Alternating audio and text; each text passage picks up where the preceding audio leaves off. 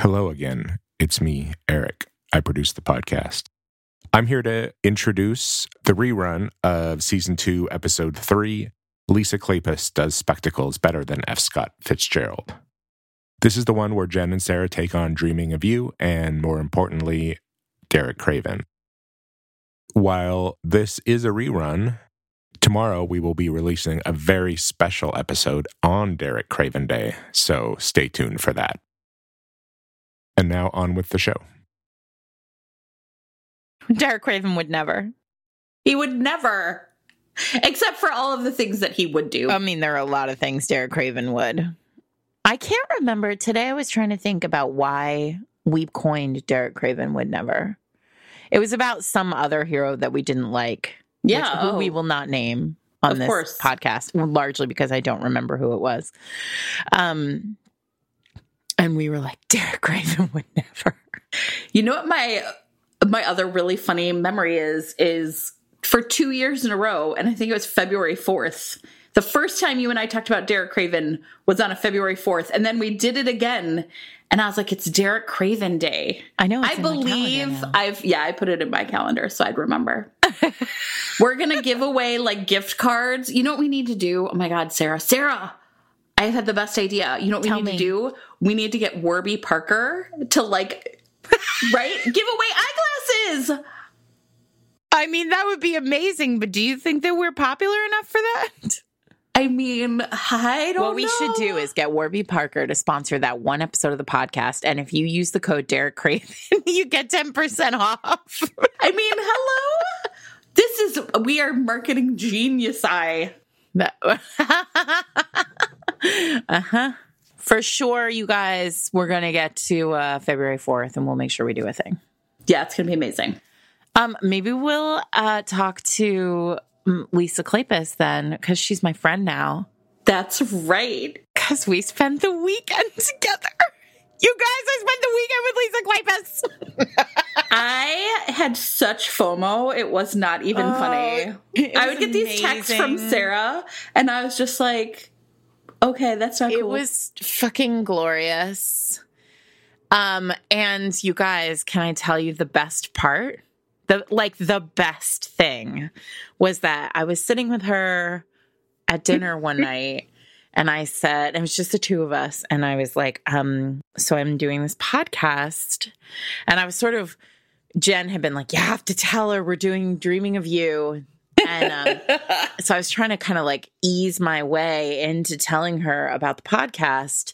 And so instead of just saying, and we want to do Dreaming of You as an episode, because I'm immensely nervous around Lisa because she's Lisa, I was like, well, last season we did, all of Immortals After Dark. And she went, oh, I love Immortals After Dark.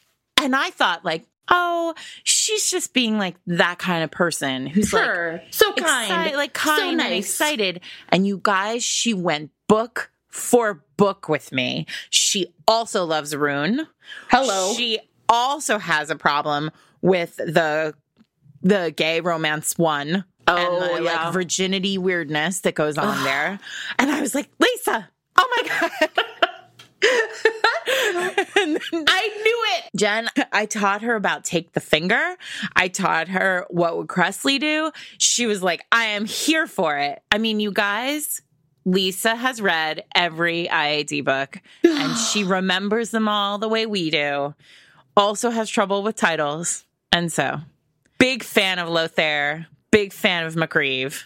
Here's what I'm going to say, Sarah. I'm just real glad right now at this moment that she's too busy to usurp me and become the actual co-host of Fated Mates with You. You are fucking lucky that we are done, because I'd be like, Jen, you're out. Replaced by Lisa. I would be so out, and I'd just be like real sad, like, oh, those are my glory days. Aww. But welcome to Fated Mates with Sarah and Jen, everyone.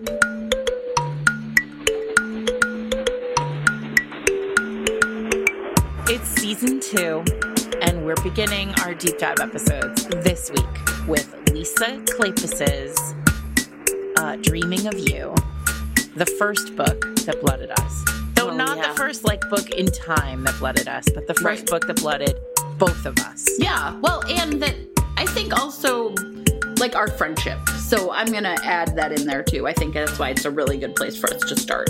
Right. Well, we knew we loved each other. Well, you knew you loved me, I think, when I tweeted, there are two kinds of Lisa Kleypas heroes, those who think Derek Craven is the best and those who are wrong.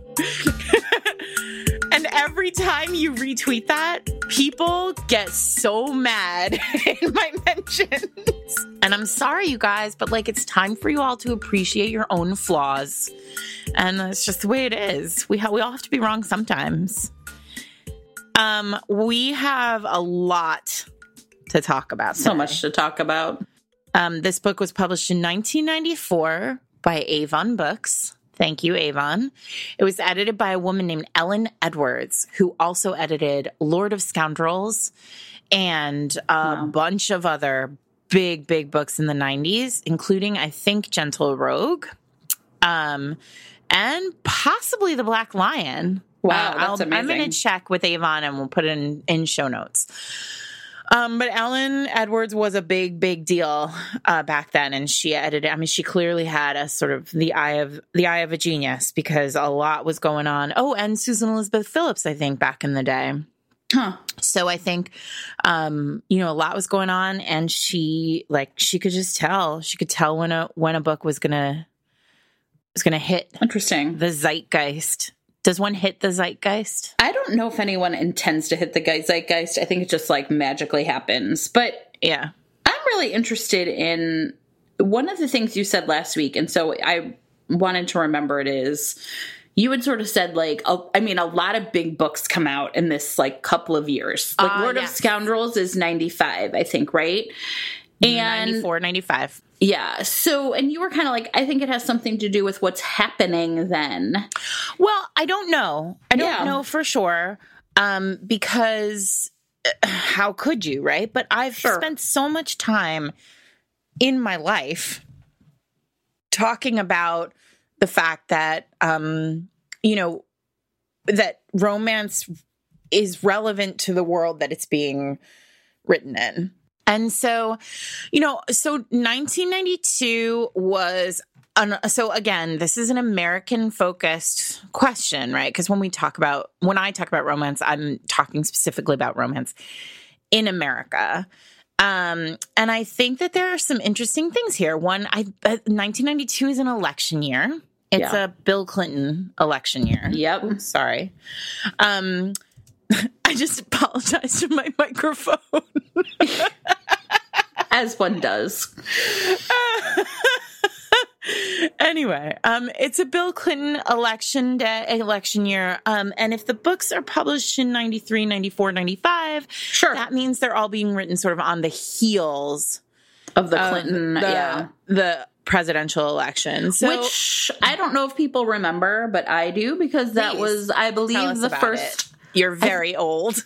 I'm very old. I'm pretty sure, you guys, I think that's the first president I voted for was that election. Because that feels right. My first election was 1996, Bill Clinton. So that makes sense. And I think the thing that I really remember, all the allegations about his sexual, like his cheating and his affairs. And it's not clear to me like which election it was, but like the national conversation about whether or not you could be like a powerful man who had this like kind of tawdry background and whether or not that was disqualifying. And certainly on the heels of Anita Hill, which would have been mid-'80s, which I was really too young to kind of like take in the same way. I was aware of it, but it didn't really impact me. Mm-hmm. So I don't know. I mean, I think that whole conversation just felt like really on the forefront from what I remember. Like, yeah, I mean, I do think that was later in the game. Okay.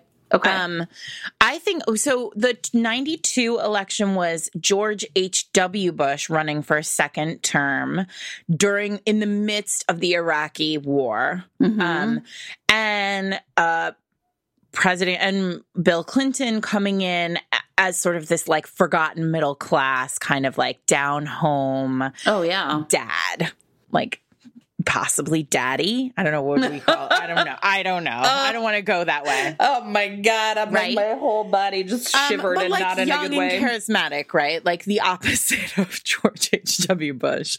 And so I think, and then he came in, there was sort of this general sense of, and he came in and then the war ended and there was sort of everything sort of, the globe, this was long before just sort of 24-hour war all the time, right? Yeah. And so there was this sort of sense of peacefulness in the world and a kind of sense that like large swaths of America, I mean, like he won a significant portion of the vote. And so I wonder if there is something to be said for this idea that like large swaths of America were sort of thinking about being taken care of. Like, and they were, because he really did sort of win a wide swath of the middle class. Like this was this was a time when when presidents could win and it wasn't like, well, there was an election and now we wait 25 years to know who actually won, right? But that said, I think like I don't honestly know. I think there was a real sense of like calm, in which case it made sense that we were starting to look at things like blue collar heroes. Yeah. Right. Derek is a working class hero. Yeah. Invented by Lisa. Right. Like, prior to Lisa, yes, okay, there was Judith Ivory's The Proposition, which I think was, I have to Google it. Is that the one you've talked about this one before, the rat catcher? Yeah, he's a rat catcher. But, can you name that many, like, working class heroes prior to this? Oh, no, that came after. It was 1999. Oh, Interesting. I think about a lot of those. I think there were a lot of working people in category romance, right? Mm-hmm. Like I feel like that was, I really was on the come up. Like there were, they were like doctors and like regular guys. It wasn't like every category here was a billionaire. But that's different in contemporary. I just feel like it's different when it makes that leap to historical. Yeah. Well, I mean, you think about those McNaught contemporaries, right? Where like it was working like career people, working women and men. And I mean, we often talk about the 80s as being sort of the working girl romance where like, women put on their sneakers and their power suits and they went to work in the romance novel. Yeah. And then fell in love with their boss, which is still a thing. Yeah, so it is. I mean, it's not like that went anywhere. But no, you're absolutely right. But what's fascinating is when I think about transformative texts in the romance, and that's what we are talking about. Like with this season, we said, okay, we want it to be the books that blooded us, but you made it really clear that you didn't just want it to be the books that we loved. Like we're not reading The Black Lion for a reason, right? Like, you wanted to talk about books that taught us how romance could be or like expanded the genre in some way or another. Right. And for me, Derek Craven does that because he is a line in the sand for romance heroes. Prior to him, you almost never saw a working class hero in historicals. And after him, working class heroes existed. Always kings, always rich, always kings. But like he has that terrible accent, which we should talk about because we got comments on it on Twitter. He has that Cockney accent. He has the crooked teeth. He's scarred. He was born in a drain pipe. Like he was all of these things. Sure. Well, and even Sarah, like one of my like there's a line where it's like after, at the end where it's kind of like they didn't care about society. And because they didn't, society was desperate for their approval. So even Sarah, has this very different background, at least to me, right? Like she's she's a writer. She has these elderly parents who kind of allow her to have a lot of freedom because they know that they're not going to be around for her entire life. I mean, like, so she is even a really interesting heroine to me in the sense of like what she brings to the table, which is like her interest in like her own pursuits. I mean, Derek Craven, I think we're going to talk about a lot, but I don't want to drop the ball on Sarah, who I think is a really interesting character in a lot of ways. I agree. I want to talk. I mean, so here's the thing. We have been paying attention, Twitter. When we announced that it was going to be Derek Craven, this first book, a lot of people on Twitter started reading. A lot of people on Twitter started reading. I think tangentially, they're not listening, but they saw people talking about it in the ether, and they started reading it. And we've been paying attention. We've been seeing a lot of the like concerns about the text, and we want to tackle all of them. I do just want to say one more thing about the 90s, the early 90s. In 1990, there was a recession, which is actually part of why George H.W. Bush was not, like, the theory is like he was partially not reelected because there was such a recession, right?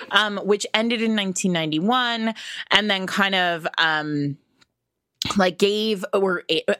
slowly was ending in 1991, and gave Bill Clinton the ability to talk about like how the middle class, the working class, like the working poor, like these people deserved a voice. Although one might argue that cutting welfare, Bill Clinton was not the right. Anyway, we're not going to get into that. The point is that we know that recessions tend to deliver juggernauts in the romance world. We've seen interesting. We saw it in 2008 with the 2008 recession leading into 50 Shades. We saw it in the post 9/11 economic downturn leading into paranormal. Yeah, that's interesting. When recessions happen, so this is one of those things where, like, right now I'm looking at the news and I'm seeing everybody talk about recessions, although I'm such a West Wing fan that I have Josh Lyman in my head going, we don't call it that, we call it a bagel.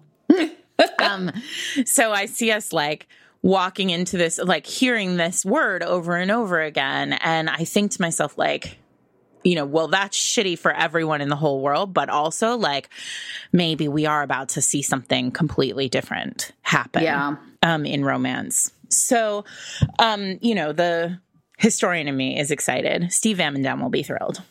We love Steve. Hi, Steve. We love you. So where do you want to start? Should we, I mean, last year we did like a quick overview of the books. I feel like maybe we still need to do that. Okay, sure. That makes sense. Okay. Who is Derek? Me is Derek. Derek. Is it Derek? It's Derek. Derek. Derek. So Derek Craven is our hero, and he is, as Sarah said, born in a drain pipe, but like is now a self-made man. And he runs the essentially premier gaming establishment in London. And every wealthy man wants to gamble there, and every beautiful woman wants to like drink there. Although, of course, not like the good ladies. And at the beginning of the book, he is being chased down an alley in, I don't know, the Rookery, probably some terrible part of London, right, at that point. And he is attacked by some folks who, like, slash his face, and he thinks they're trying to kill him. And out of kind of nowhere, this little voice is like, stop it. And it is our heroine, right? Sarah. And she is an author, and she has been doing research. She has written sort of a really famous book where she did a bunch of interviews with prostitutes and created a character named Matilda that is a composite of sort of all their stories. And one of the reasons it's really famous is it has an ambiguous ending, right? It's very Lady or the Tiger. People come to the text and kind of fight and argue about what they think Matilda's real end is, or like The Sopranos, to use a more current, maybe, a reference. And she saves him and gets him back to the club. And while she's there, you know, she sort of realizes that this is the perfect way for her to do new research for her new book. So everyone in the club, from the maids to the doormen to Worthy, which is Derek Craven's, is it factotum? Is that how you say that word? That's right. Handles the whole club business. Yeah, like essentially loves the fact that Sarah is there, and they are like, she's working, and she like sort of slowly but surely takes over Derek's club, and he is fascinated by her. Even though he can't stand that he is. Yes, he realizes that this, you know, back to that alpha not knowing what feelings are, he realizes that his fascination with her portends something very dangerous to his very soul, and he wants her out of there. Yeah. And he steals her spectacles. That's all you need to know. And you need to know spectacles play a part in this. Yes. So, all right, I want to start with sex work. Can we start there? Should we start there or should we lead into it? Because I also want to talk about sex in general in this book, because I think, so one of the things I think Lisa does so well over the course of her whole oeuvre, right? I mean, and we're going to talk about talismans too and other things, which, I mean, we've talked about before, the things that I love about Lisa's writing. But one of the things that she does so well is tackle sex in a really interesting way that rides a very fine line of historical and modern. And what I mean by that is at the very start of this book, Sarah has written Matilda, her own book. And there's a moment where she says Matilda had to learn that prostitution was not a proper life for her. Yeah. And at first blush for a modern reader, in fact, somebody on Twitter really called this out as a problematic way of thinking. And absolutely it is. And for a reader in 2019, that being there right in the beginning of the book is a really interesting choice, right? Because it sort of sets us up for Sarah to potentially be kind of morality. The morality police. It's unpleasant. But what's fascinating is that within pages, she is steeped in this world with a bunch of prostitutes who work in Derek's club, but don't work. He doesn't take money for they keep all their money, and he just is their security detail. And they all have Lisa's made sure that each one of them has a really clear personality. They have personalities. Mm-hmm. I would argue there are two additional characters in this book, and one of them is Tabitha, the sort of lead prostitute here. Yeah. And so what we start to see is Sarah kind of coming out of Greenwood Corners, her tiny little town, her with her puritanical way of looking at the world, and starting to see that life is complicated, that women have bodily autonomy, and that sex isn't shameful. I think what's even more interesting, though, is she is well on her way. She's already well down the path of this journey. Matilda is a book she has already written. That is research she has already done. Right, but we don't know if Matilda's alive or dead at the end of the book. And what's fascinating is she gets to the casino and all the prostitutes are like, Matilda's of course alive. I heard that she's living. We saw her on Bond Street. Yeah, I saw her shopping on Bond Street once, or I have a friend who says she's living with a prince in Italy, or I have a such and such who knows this about her. And in every one, Matilda has had a full happily ever after, where her life as a prostitute has evolved into this world where she is now married and happy and living well.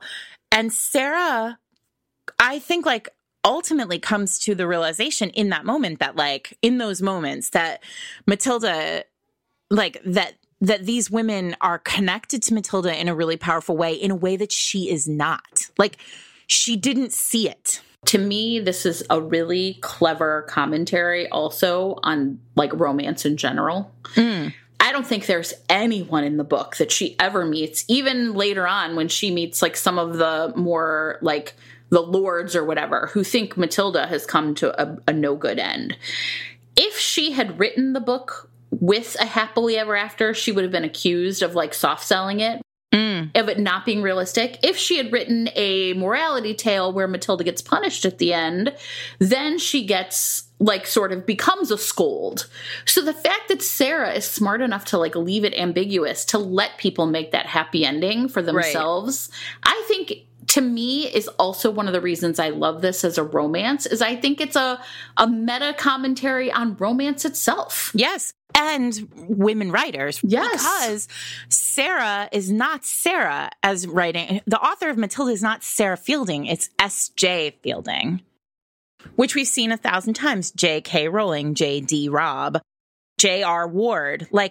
Initials become important to the text, to the authorship, if we need to convince men that it's a worthy read. I mean, like, at no point is this said in the text, but like, it's clear that's what Lisa's doing here. Didn't you read the article? Oh my God, it was going around, I feel like again last week though, about male writers who write romance under pseudonyms, or maybe, no, I'm lying. It's not writing romance, it's writing mysteries.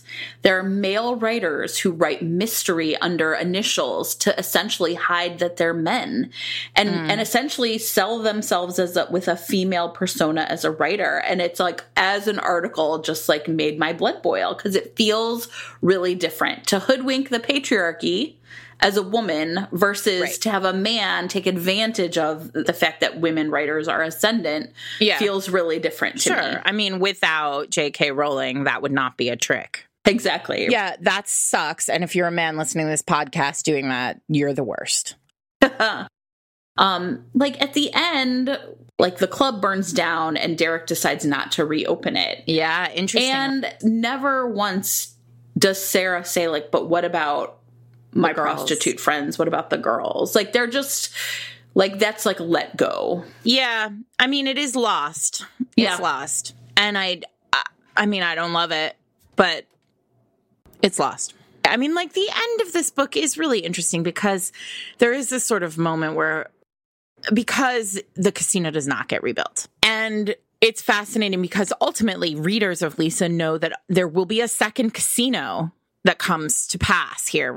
Ivo Jenner, the villain, the, halfway villain of this play, of this particular book, still has his casino, and it will become integral to Devil in Winter. So Lisa doesn't leave casinos behind. No. Though in this case, like Derek does, and it's worth us sort of coming back around to it maybe after we've had some of these other conversations, because maybe we'll have more thoughts about why that is. I actually don't think it's complicated. The whole entire framing of Derek as a character is that because he grew up with nothing, he always wanted more. He wants more, and now he doesn't need more. He doesn't need more anymore. She's everything. Yeah. Except, of course, he does, because he needs to still be rich. So... Yeah, but he's doing, he's like building hospitals with his money now. Sure. Like that, the needing more, the having to impress people, the having to be in front of people, right? Like it's literally, we talked about like in that alpha, like last week, he is such a new man that he is the only father in all of London who carries his baby around and like notices all of her. I mean, sure. He is a different man. Different things are filling him up now. And he has a family for the first time. I know. So much. Derek Craven. He didn't have a name when he was born. He didn't know. He had to name himself. In the immortal words of Aaron and Clayton from Learning the Tropes, Derek Craven is king. God, yes, he is. Okay, but let's get into it, right? Because, I do want to say one other thing about sex, and then we can move on. Sarah, at some point, and this is a really interesting choice authorially, right? So about halfway through this book, Derek sends Sarah away. And about, 8 months pass? A while passes. I don't think it's that long, is it? I thought it was more like 8 weeks, but maybe I'm wrong. Oh, I don't know. I thought it was months, but we'll repair it in show notes. But and Sarah returns so what has happened is she has spent the first half of the book in London, lurking, like skulking around in this casino, periodically making out with Derek Craven. Falling like for the whole life, and like what initially becomes sort of just like fascinating research is now like something that she's really connected to, and she feels deeply connected to. She really loves the factotum. She loves all the prostitutes. Like there's just this real sense of like her being a part of this community in a way that she's never felt part of a community. Because in Greenwood Corners, her tiny little town north, she has these aging parents and like this dude who's basically this is Moonstruck reference number 1, who's basically like the Danny Aiello character in Moonstruck with the mom who is not in Sicily but is like living next door or living down the street from Sarah, who's like, I might die. You can't get married. Like, I mean, it's very ridiculous, right? But like clearly an archetype. We've seen it in other, like we've seen it in Moonstruck, so it must be true. So she goes back to Greenwood Corners, having kissed Derek Craven, having had this kind of, they make out. They almost have sex. They do. Well, there's like he can't control himself, and then he pulls himself off her like a wild animal, and it's delicious. Worthy, like, knocks on the door, and right, like Ivo Jenner has been seen in the club, and it's like total coitus interruptus, literally. And Derek is like, fine. And then Ivo abducts, basically kind of is like, hey, you should come to my casino instead. I'll let you see whatever you want. And Sarah's like, okay. Yeah, like, let's get the fuck out of here. And then they get caught in a riot, which is such a Lisa Kleypas kind of thing to do. Like, there's like this very sort of historical feeling, like accurate feeling riot. And they get separated in the riot. And then Derek Craven comes in like an avenging superhero to save her. And it's fucking delicious. And then he sends her home. So, you know what else I wanted? Okay, I'm sorry. I keep interrupting, but it's fine. You keep interrupting me, but it's fine. Derek Craven is king. Go on. Derek Craven is king. Here's what I want to say about him saving her. The thing that is amazing about Derek is everyone else thinks she is this shy, retiring flower who just happens to be strong-willed about her writing. Mm-hmm. And time again, he says to people, like, you are out of your minds. Don't you see what a danger she is? Don't you see how reckless she is? Don't you understand what she is really capable of? And there's this sense that he can, like, see things about her that are there, right? Because but that no one else can see. Of smashing the patriarchy. Yeah. And he knows it. Yes. And I love it. That's why it's all so delicious. It's fucking awesome.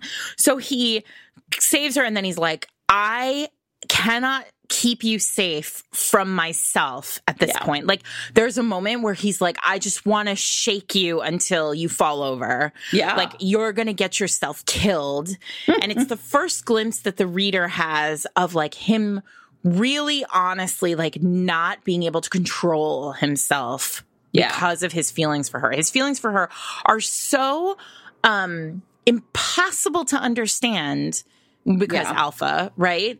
That he's like overwhelmed by them and like can't deal. So he sends her back to Greenwood Corners.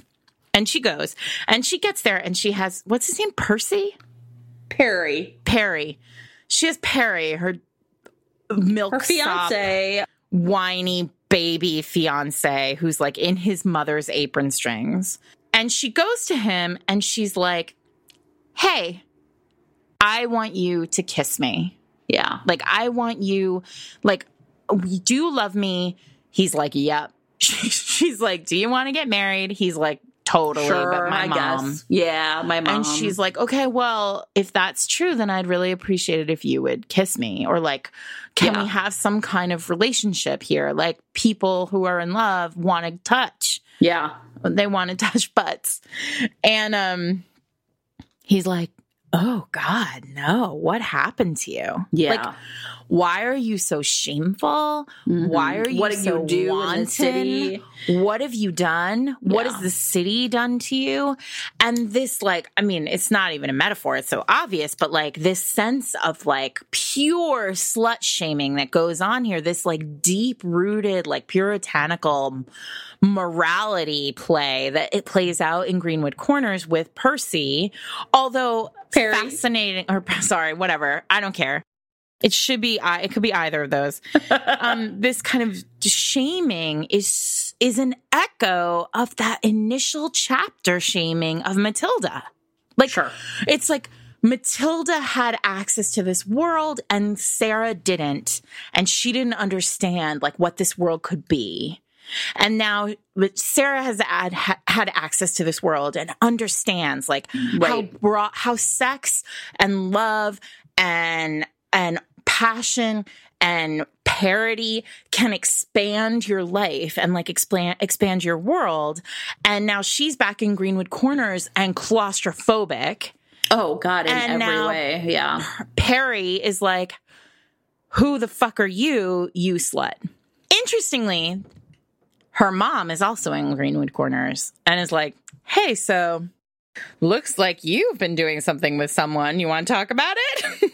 She's a cool mom. Her parents are very cool. I mean, I think one of the things that's also really fascinating about, I guess I would say this. I often, when I read Dreaming of You, I don't reread the whole thing. And I tend to actually skip these Greenwood Corners chapters because I'm all about Derek and Sarah being together, and I'm not getting that there. And the first time, I mean, I think even there was sort of a time where I was like, what's this even doing here? But I will tell you, I think it is doing so much there. Doing an immense amount of character work for Sarah.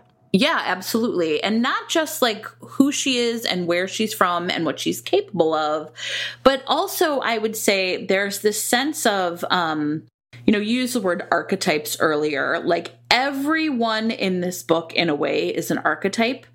And so, we talked about like Perry and his mother, and then like her sort of aging elderly parents who just want her to, like, we're not going to be around forever, so we have to raise you to think for yourself. And that Sarah both like loves that and like takes it to heart, like really takes charge with it, but also that she feels really profoundly this sense of now they've made me different. I can't be happy in Greenwood Corners anymore. And I don't think the book works unless she realizes that before she like runs into Derek again. Because I think in the book we see her in some ways idealizing, yeah, I'm going to go back and this is my lot in life. This is like my path. And it's not until she gets back and realizes this isn't my path anymore. She needed that, I think. And I think we as readers need to see her realize that. Jen, we have to see her do this because she's not the most likable character at the beginning of this book. Yeah. She's not complex. Derek's the star of the beginning of the book. Yeah. She's sort of stupid. Like she's like a little bit too stupid to live in those beginning scenes. And she doesn't have you don't see nuance in Sarah. Like she has a very clear-minded sense of right and wrong, of moral and immoral, of like what she wants to try and do with her characters and do with her books, and the way she thinks the world should work. And Derek is sort of the voice of the reader in this moment where he's like, you don't have any idea of what the world is like, of how the world should work. And interestingly, the way that the turning point in Greenwood Corners, aside from being slut-shamed by her idiot fiancé, is when Tabitha comes. And here we are, you guys. I really want to talk about this. Go for it. I think there's a lot of layers, and it's funny because the things that I find interesting about this scene are not the things that, and that's okay. Like everyone can find different things interesting. So she has befriended Tabitha, and, we don't really we get a sense of them being like kind of bawdy and fun. They've got a really like great sense of humor. They're really like happy women who like being with each other and like being with Sarah and talking about their lives. Right. So Tabitha, when she comes to stop by, she's essentially traveling to visit her family. I love that, by the way. She's a prostitute. Lisa does not hesitate. Like, she's like, some people choose sex work, and that's a valid choice. Tabitha has a whole family. She's not like an orphan. So, and doesn't she even say, like, they don't really know what she does? Which makes sense. I mean, I have a friend who's a dominatrix. Nobody knows that that's what she does. Like, sure. Right. Yeah. And that's shitty that's how life is, but like, congratulations, that's how life is, everyone. Like, what I find fascinating about this scene is she comes, and to me, it was this like very finely tuned scene where both people have an agenda, right? But it's like, how are we going to and this is like the real waltz of the book, right? Like, how are we going to enter into this conversation with each other and like tell each other what we want and find out what we need from the other one? Yeah. And Lisa even articulates that, like, on the page. She says, like, Sarah, we're deep in Sarah's POV, and Sarah's like, she wants to ask about Derek. She asks about every other person in the club. Yes.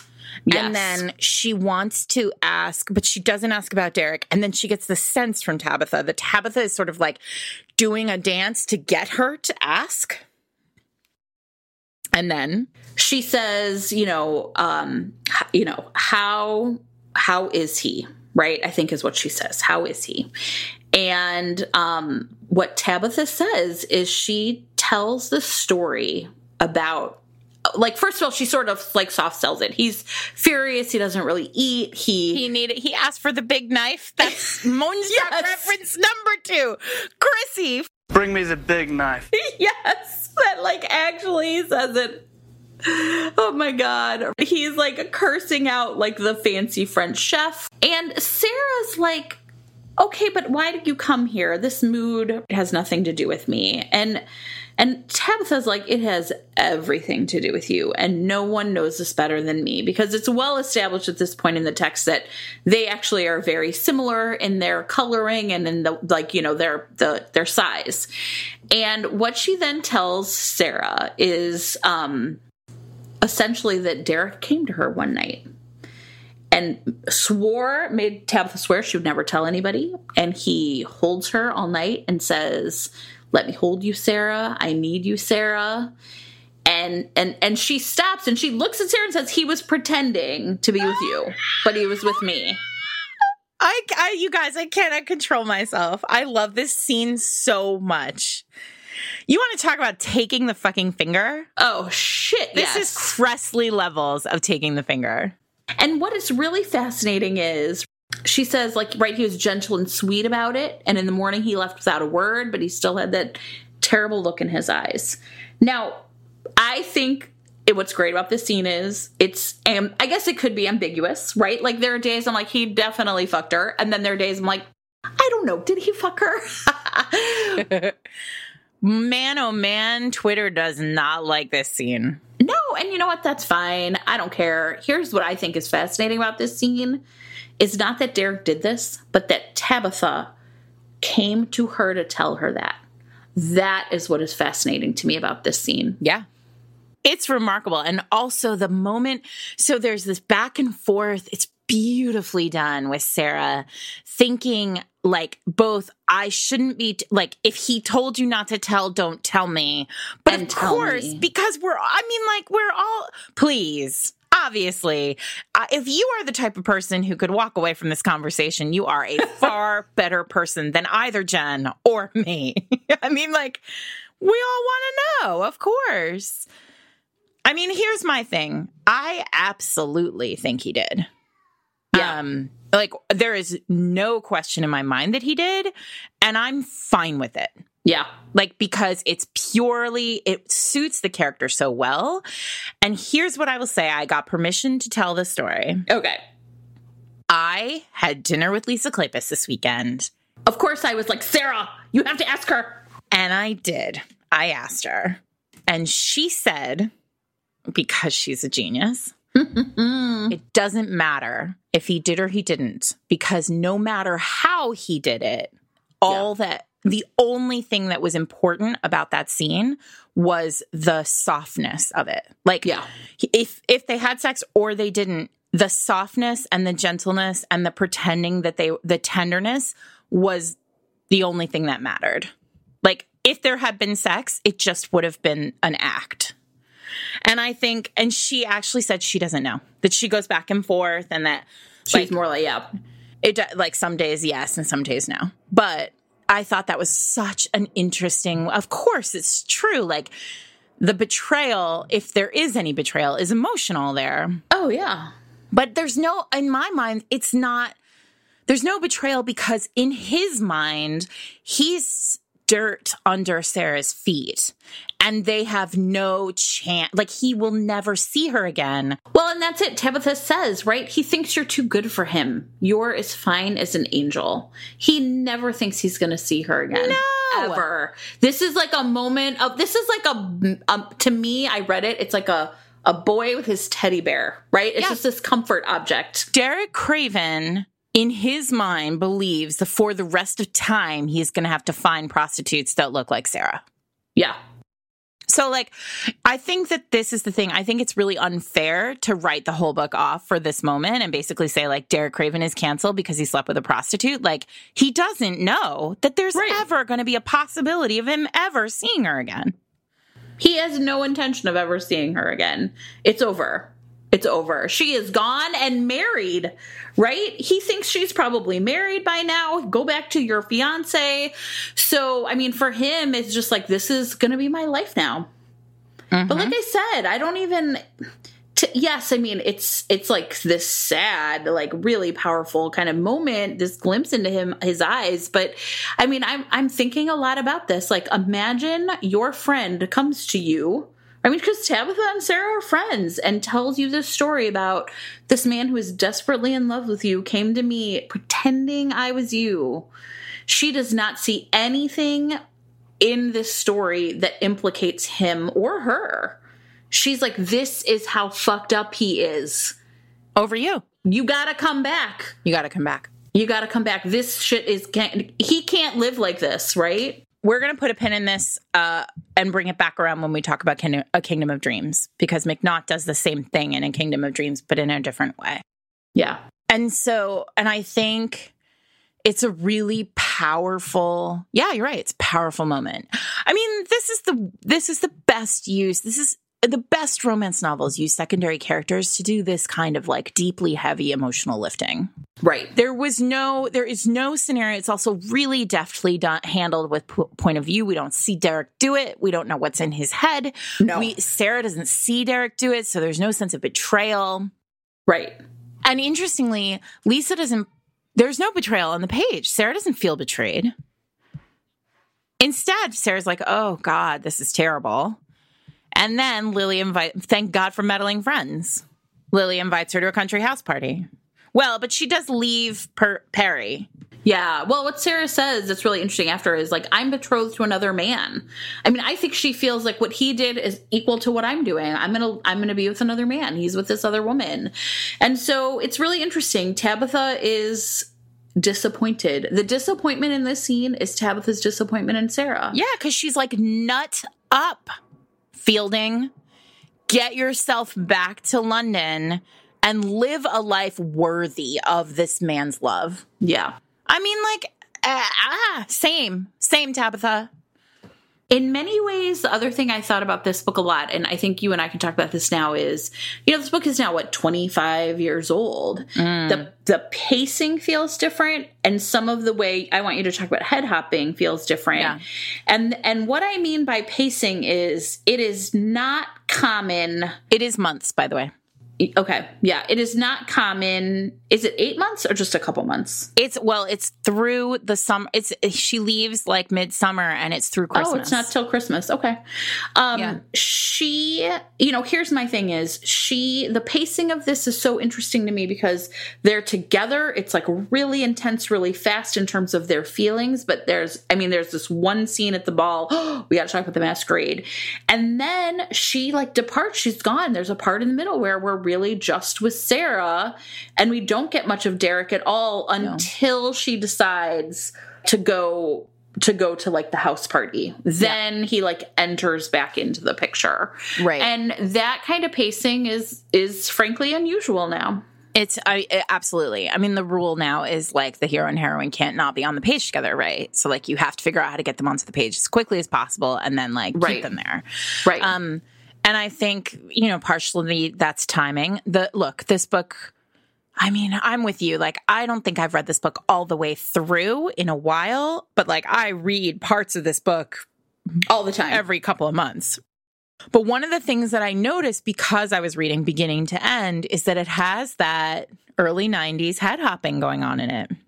Now, for those of you who are Lisa Kleypas fans or have, are interested in becoming Lisa Kleypas fans, the next time you read one of Lisa's sex scenes, pay close attention to this because Lisa is incredibly, one of the hallmarks of Lisa's romances is that in sex, when she's writing sex, point of view gets closer and closer and closer and closer together from the hero and the heroine's point of view, until the point where you are in close third perspective for both of them, and you've sort of lost the ability to see who is thinking what when. Yeah. And this is why her sex scenes work.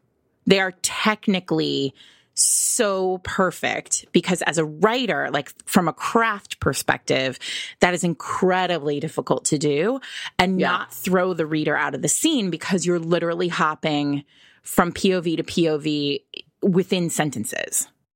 And now that I've said this to you, the next time you read a Kleypas sex scene, you will notice that this is what is happening, and it's magnificent to like unpack from a writer perspective.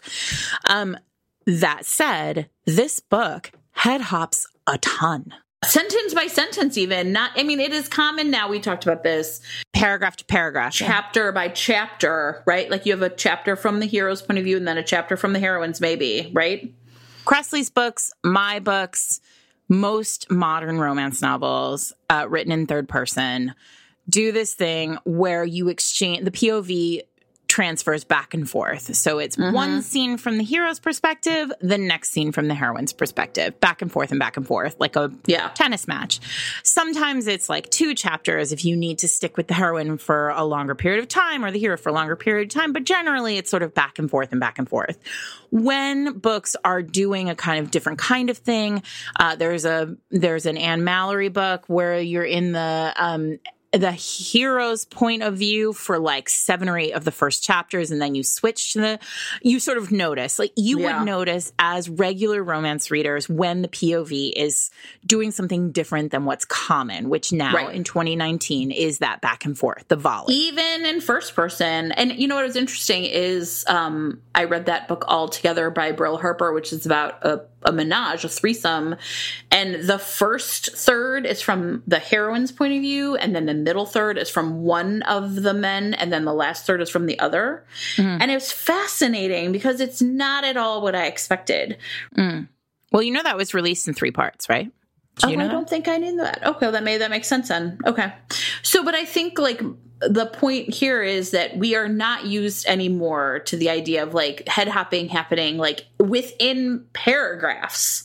The person who is most famous for this is Nora Roberts, who continues to head hop. She head hops within paragraphs, within pages. And the J.R. Ward? I mean, I don't know. I would have to go back because I would have told you Lisa Kleypas didn't head hop. But it's 1994, and Dreaming of You is head hoppy. Like, we go from Derek to Sarah to Derek to Sarah. And the best way to explain this for those of you who aren't writers is, you'll know the point of view of the character you're in when you see their feelings on the page. You know, like she was hot with embarrassment and said blah, right? He looked across the carriage and saw her and thought X or whatever, right? Because if she's hot with embarrassment, the hero doesn't know she's hot with embarrassment. The hero might say he noticed that she was flushed and wondered if she was embarrassed, right? But there's the language is such that like if the omniscient narrator is saying how the character is feeling, then you're in that character's point of view. This is called close third point of view. It actually was basically invented by Jane Austen. We'll put links in show notes about it if you want to learn all the nerdy stuff about this. But it's like the cornerstone of romance novels because that's how we get you emotionally. We dig real deep and like tell you how characters are feeling. What Lisa does is there's sort of a Derek sees Sarah and thinks X, and then next paragraph, Sarah replies thinking Y. And it's a really interesting, and doesn't impact the book at all for me. Like the reader, it doesn't impact the reading experience at all in the way that, interestingly, it can impact my reader experience now in 2019. And I don't know if that's because of Lisa's skill, probably yes, or if I'm just like willing to dispense it because I've read this book 10,000 times. So many times, yeah. It's interesting. But I'm interested to see the other books that we've picked for the season and if they do the same thing and how that reads to me. Yeah, I feel like what's especially interesting about it to me is, you know, the sense of like pacing again. And we talked about point of view. I read a book where there was like a couple of chapters from the hero's point of view, or, you know, the heroine's point of view. And then every once in a while, a hero point of view chapter or like scene. And it felt like, you know, it's very difficult, I think, to carry off full development of the non-point of view character without spending some time in their head. Like, that's like the easiest way to do it. And so it's really interesting because in a book like that where it feels uneven, it feels like the author is, I mean, maybe this is judgmental and I'm fine with it. The book does not feel as accomplished, right? But in this case, it just feels like it's such a different narration style because it was a different time that I don't think she's doing it now because I just started reading Hello Stranger and it's not doing this. No, I mean, I certainly didn't notice when I read Devil's Daughter, which is the last book I read by her. So we're at an hour now, so I want to make sure that we hit the rest of our things. I want to talk about Joyce. I mean, we can't, the elephant in the room. Joyce is a problem. But I would also argue Perry's mom is a problem. I don't care so much about Perry's mom being a problem, and I'll tell you why. Because I actually think that archetype, that sort of mother of sons who refuses to like let her son go, is a thing that happens in the world. Like, there's a reason why Am I the Asshole on Reddit is filled with like... like mother-in-law stories. Yeah. Posts, right? So...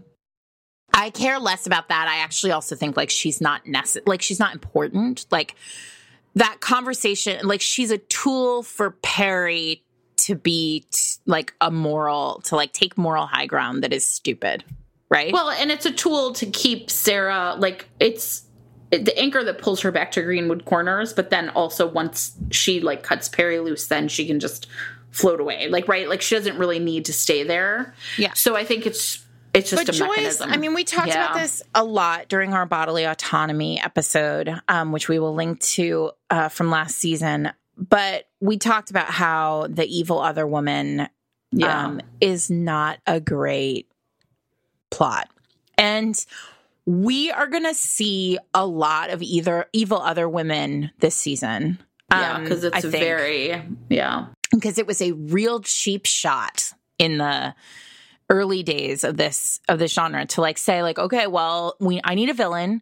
I need the villain to be over the top, right? Because remember, all these books are a little bit bananas, and I need the villain to be over the top. And like my choices are all the archetypes of evil men or all the archetypes of evil women, and evil other woman is one of those things. So when we start the book, Derek has a mistress.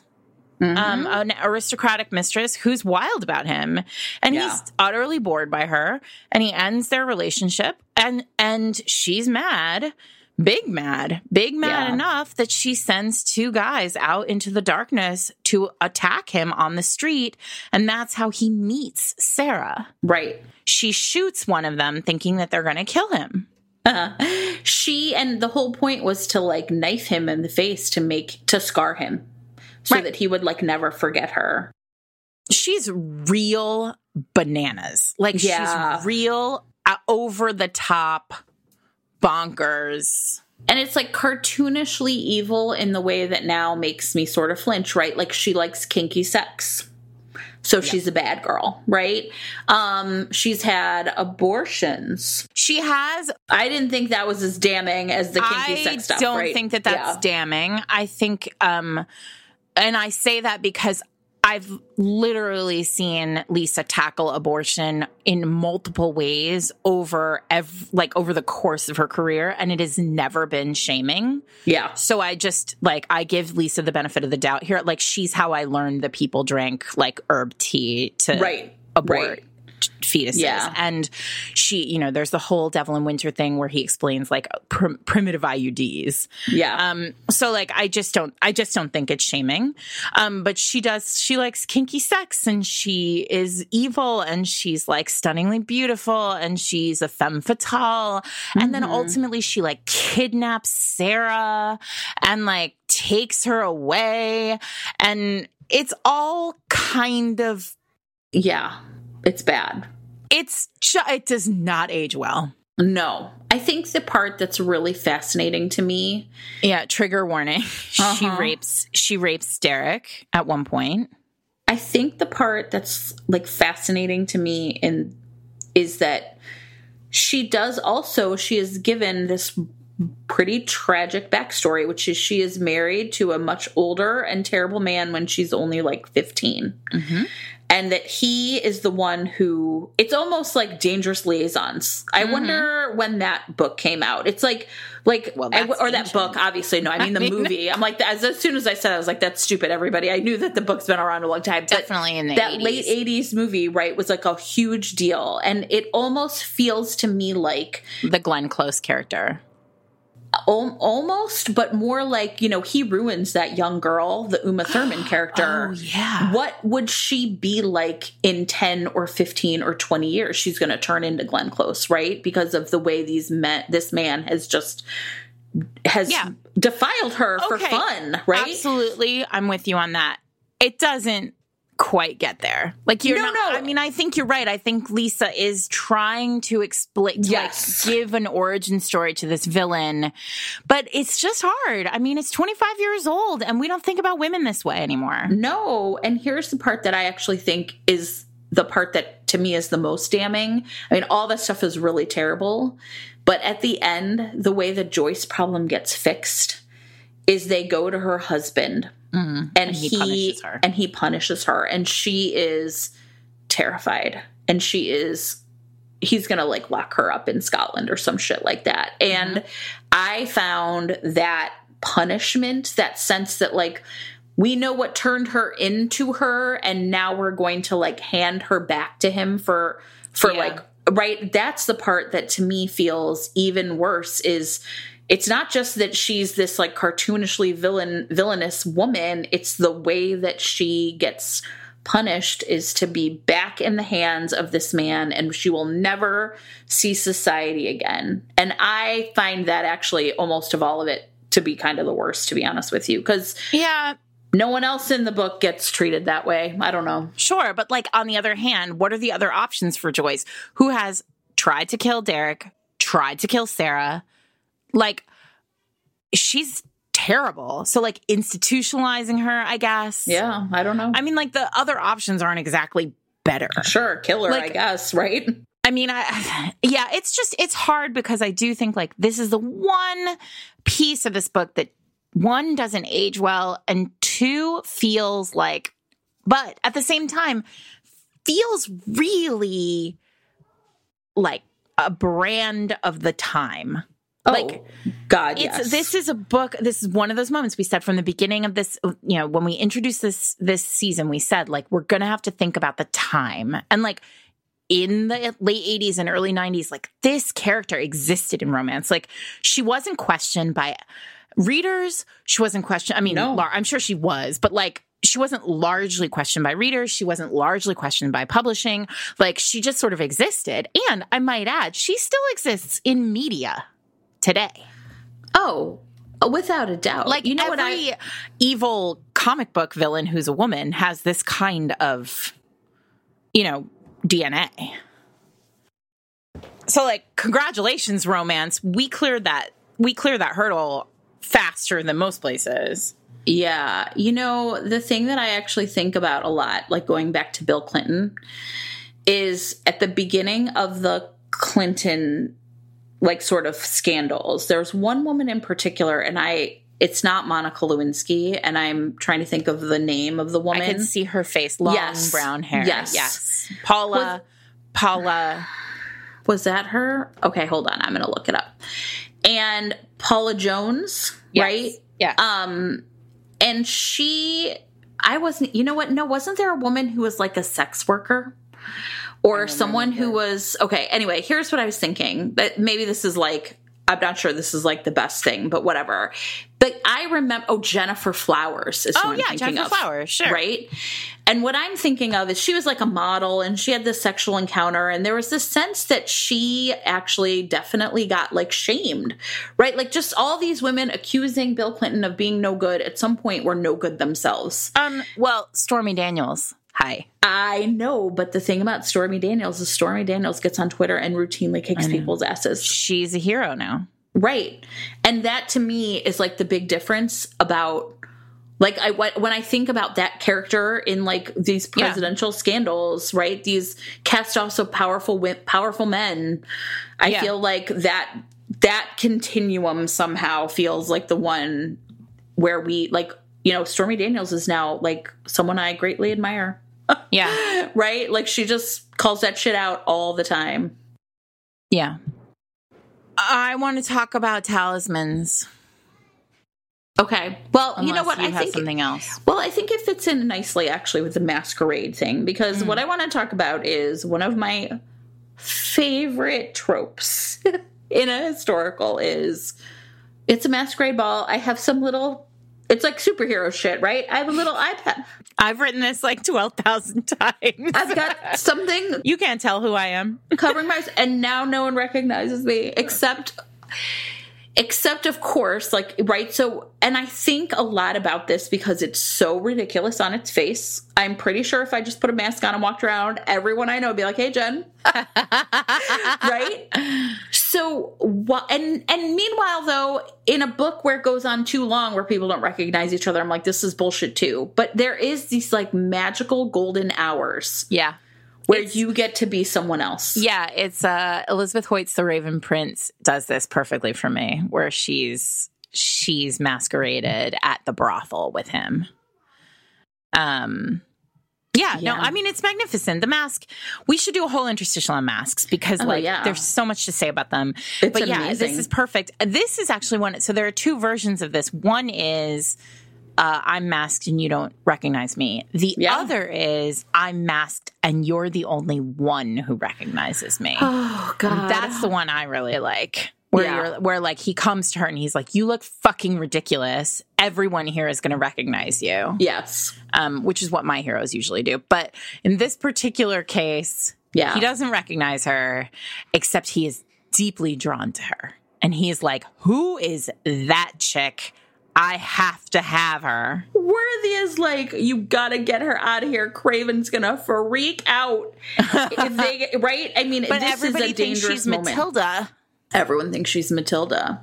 I think the thing that is amazing about that is this is the first time everyone can see what Derek saw, which is that there's something dangerous about her. Mm-hmm. Right? That there's something profoundly interesting and magnetic about her, but it's hidden behind her like mousy, writerly, walking around with her spectacles, right? Exterior. And this is the only time that like everyone is fucking like, yeah, that's Matilda. Right? Yeah. And I mean, and that's the part, this shit is magic. Yep. Magic. So I think it's the spectacles to me are similar because it's all about how we see people. Of course. And he takes them from her and suddenly she's able to see his world in a clear way. Like she's no longer blinded. Like she's no longer shielded from the world. And so she sees the worst and the best of it all at once. And so he steals her spectacles. So it's laid out so beautifully where at the beginning he's like, you're always like, she's writing in his office and he's like, why are you in my space? And then he sees her spectacles on the table and he's like, how many of these do you have? And she's like, 2 pairs. And he's like, you leave them everywhere. Like I find them everywhere. All over. And it's such a like, I had this moment where I was like, it's both like a symbol of him being consumed by her, right? Like I'm sure she's not leaving them everywhere. She only has 2 pairs. She doesn't live in this casino. But also this sense of like real domesticity. Like how often does Eric say to me, like, God damn it, Sarah, like everywhere I look, there's lip balm, right? Like, and it's just, it's so domestic. And then he steals her glasses. And he keeps them in her pocket. It's the first act of outright thievery he had committed in years. Like stealing her heart. It's magnificent. And then he's got them. And then you but in classic Kleypas form. Yeah. He steals them. And then you forget. You forget. She leaves the gun on the table for an eternity until you have forgotten that he has them. And then Sarah discovers them. And it's like dawn when it happens in the book. It's so magnificent because here you are again, and he's suddenly seeing her in like a way, and she's seeing him in this new way. Oh yeah, and the metaphors are magnificent. And Lisa Kleypas does spectacles better than F. Scott Fitzgerald. Yes, bam. Shots fired. There, fine. put it on a t-shirt. That's right. I mean, hello, we're gonna get Kelly to make a button with just spectacles. Derek Craven would steal your fucking spectacles. You know, the thing though too about that moment when she like feels them and she's like, you know, what is it? What's hurting? Is it your heart? Right? Like she knows because he's carrying them right over his heart. No, I love that. She's so bold. Oh God. She's so bold. Like she's figured it out. She's like this.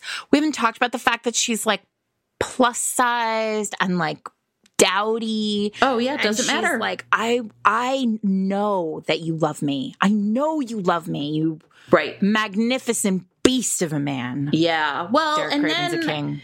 Oh God. And you know what though? Like this is where I think, and this is where like the Joyce. You know, he saves her. Joyce sends someone in to essentially rape her. It's a terrible scene. Oh, yeah. He saves her from this. He saved her from the riot earlier. He saves her from this now. And, you know, then there's like this, like these machinations where it's like somebody's got to marry her. She can't like be this way. And I will say it's fine. Like, obviously they're going to be together. And he says like delightful things like, I'm never going to get in the way of your writing. I'm never going to like stop you from your projects. Right. I love all that stuff. But I do wish that scene didn't exist in this book. You mean the Joyce sending? Yeah, that is the worst. It's for me, it's not Joyce's punishment. That's the worst scene in the book. Yeah. When Joyce I agree. sends a man I take it all to back. torture Sarah. And like, look, I mean, I don't know. We're better now. And Lisa's better. Like Lisa's learned, like it's 25 years old. And like, I don't want to be an apologist. Like this is not okay. Yeah. But like, we can't throw the baby out with the bathwater on this book. Like there's so much magnificence here. Right. And I want to also, I just want to give a shout out. So Derek is a secondary character from the book that came before it called Then Came You, which is about an actress and a marquis. And like Lily is magnificent. Lily comes, and actually Lisa told me this weekend that like, basically, like, she had just invented Derek as a foil for the hero of Then Came You.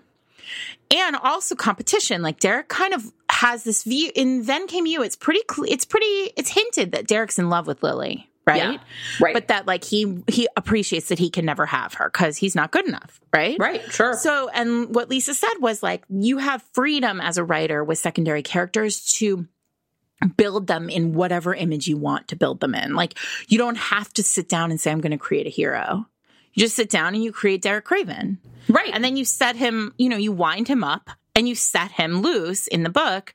And then by the end, he's haunting you. And that's what she said. She said at the end of that book, he was haunting me. Like I had to write his book. And at that point, I knew I was going to have to convince my editor and everyone else that Derek was a hero. And what's remarkable about this is not only did Lisa convince us that this like Cockney drawled, crooked-toothed, like dirty ex-prostitute hero was a worthy hero in a romance novel in 1994. She set the standard for working class heroes. She set the standard for a sort of this kind of dichotomy of relationships in a romance novel. And arguably, she wrote one of the most important texts in the genre. I mean, and we talked about this with Lothair, and we talked about this with anti-heroes. Like, there are ways in which he is broken and, like, remade as a man worthy of Sarah's love. but he is also still Derek Craven. And at the end of the book, and he gets his hands on Ivo Jenner, and he's like, I'm going to fucking murder you. And they have to stop him. Like, yeah, because Jenner comes. So when the casino burns, so Jenner and he have had this rivalry, and it's been not great. Like, at the beginning, he thinks Jenner's the reason why he's being attacked in the street. Like, it's clearly not like, hey, we're frenemies. It's like a rivalry. And, when the fire happens and the casino burns and he's standing in the rubble, I mean, it's a magnificent scene. Like, we have to talk about the ending, right? Yeah. Empirically, this scene is outrageously good where like he's standing like in the rubble of the casino and he realizes like for a guy who's only ever wanted more, who's wanted a palace, who built rooms in this casino that like rival Versailles, he's like, none of it matters because I've lost her. And nobody knows what to do or say because they've never seen him moved. He's never had emotion, right? Pure emotion. So Jenner turns up at the fire, and you see Jenner keenly aware of what has happened and the impact. Like Jenner, who is cut from the same cloth as Derek, right? Also grew up poor. Also from the streets, knows instantly he has to apologize. He has to be clear that he had nothing to do with this because Derek Craven is going to raise London in fury. Yes. And Jenner knows like he can't. It's like there's this magnificent moment of like honor among thieves where Jenner's like, I would never. Ivo Jenner would never. There's a lot of shit he'd do, but he would not do this. He would never. I would never take this from you. I would never do this to you. In fact, I'm going to prove it because my guys saw whatever. And that information could have been put in the hands of any other character. But Lisa puts it into the voice of another enemy. Like there's something really powerful there. And then that's where we start to see like the seeds of the Jenner who will return in Devil in Winter. I mean, we talk about like knocking down a hero to like nothing. I mean, this is to me the roots of my need to see a hero like she like fucking dug out a hole and put him down in it. Mm-hmm. And so the fact that Jenner is the one who says like, I saw her, it's like, how do you hope when the news is being delivered by someone you hate? Mm-hmm. Like, think about how powerful that is. This is also where we see, like, all of the ways in which he has changed. Because Jenner never would have been able to say boo to him before, and he would have listened. And it speaks to his desperation. Yeah. But I think it also speaks to, like, how he is different. And to Kleypas' keen understanding of humanity. Oh, yeah. That we turn to hope when we have nothing else. We see it over and over again in the world. Like, you just do. You like when all is lost, all you have left is hope. And ultimately, the most magnificent piece of that is romance is the literature of hope. So, like, we too have hope alongside him, despite having seen him have nothing. Like, it's such a perfect book. It's such a perfect book. When they are like in like the literal like burning embers of the casino and he sees her. Oh, I know. And he's just like, don't leave me. And doesn't even know that she's a real deal. Yeah. It's pretty perfect. I mean, it's not pretty. Fucking wrecks me, right? It's so good. And then I love, she's like, have you been drinking? And he's basically just like holding her. Yeah. Yeah. And then he says, or he cries. He says, I love you. I know. Ugh. Kate Claiborne loves that part. Who doesn't? I know. He cries. He cries. I think we did this justice. I hope so. I fucking love this book. Lisa, if you're listening to this, we fucking love you. We love your book. We love Derek Craven. Oh, come on the podcast and tell us all about it. Sarah. And thank you for letting me tell those two stories on the podcast. Yeah, that's amazing. Tell us what we're doing next, Sarah. Oh, next week we have an interstitial with Alyssa Cole. Yeah, super exciting. Which we recorded a long time ago, before RWA, so back earlier this summer. It is the infamous Frog podcast. It's going to be awesome. I'm super excited about it. Next week, interstitial. And then we're gonna go back in time to 1990. To when I was in the 6th grade. and we are going to talk about Gentle Rogue, which is the book that made me and my best friend from childhood, Lindsay, best friends, because I hid that book inside my geography textbook in 8th grade. And I will tell you all about being in trouble about that. Which that story does not go the way you think it does, but I'll tell you all about it. Anyway, it's Joanna Lindsay's Gentle Rogue, Georgina Anderson, and James Mallory, who everyone knows as Fabio. Sure. And James Mallory is a massive, massive favorite in Romancelandia. And we're going to get to it because he is a whole lot. Can I tell you something? Please. I mean, I'm sure I've read it. I have no memory of this book. None. I mean, I'm sure I read it. I'm sure I've read it because, of course, I have. It's going to be a delight for you. Also, you guys, I haven't reread Gentle Rogue in a while. So, as always, I mean, I feel like we're just going to have to put this as a PSA at the end of every episode. But, like, if it's wacky and super problematic, I'm sorry. Like, I think you can trust Jen and I to really dig deep on it. I'm excited. Me too. This is Fated Mates, everyone. Thank you so much for joining us for season 2. We are super excited. We're going to do all the books that blooded us. Yep. Follow us on your favorite podcasting, or, like, subscribe, I guess, your favorite podcast platform. Follow us on Twitter at Fated Mates or on Instagram at Fated Mates Pod. And you can now buy Fated Mates swag and other Romancelandia swag, actually, from my best friend on JenReadsRomance.com. So there's, like, Fated Mates button, really cool Romancelandia stuff, and, of course, the Year of You mirrors from Brazen and the Beast. If you were a Brazen and the Beast fan. I am Sarah McLean, and Jen is Jen Prokop. You can find us at Sarah McLean and at Jen Reads Romance on Twitter. Fated Mates is produced by Eric Mortensen, and